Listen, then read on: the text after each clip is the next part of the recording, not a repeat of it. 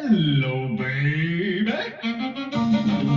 Yeah, this is the Big Papa Flipped. speaking. Flipped is a 2010 film directed by Rob Ray and adapted from the novel of the same name by American writer Gwendolyn Van Reinen and starring Callan MC Outlife, Madeline Carroll, Aidan Quinn, Penelope Ann Miller, and Rebecca de Monroy. The story begins in 1957, when Bryce and Julian met. They both attend second grade at the school, and from the first moment Julian sees him, she knows he is the love of her life.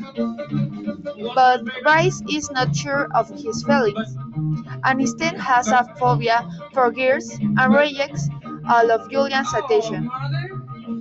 Bryce avoided Julian for 6 years, despite the fact that she lives across the street from her house and attends the same school.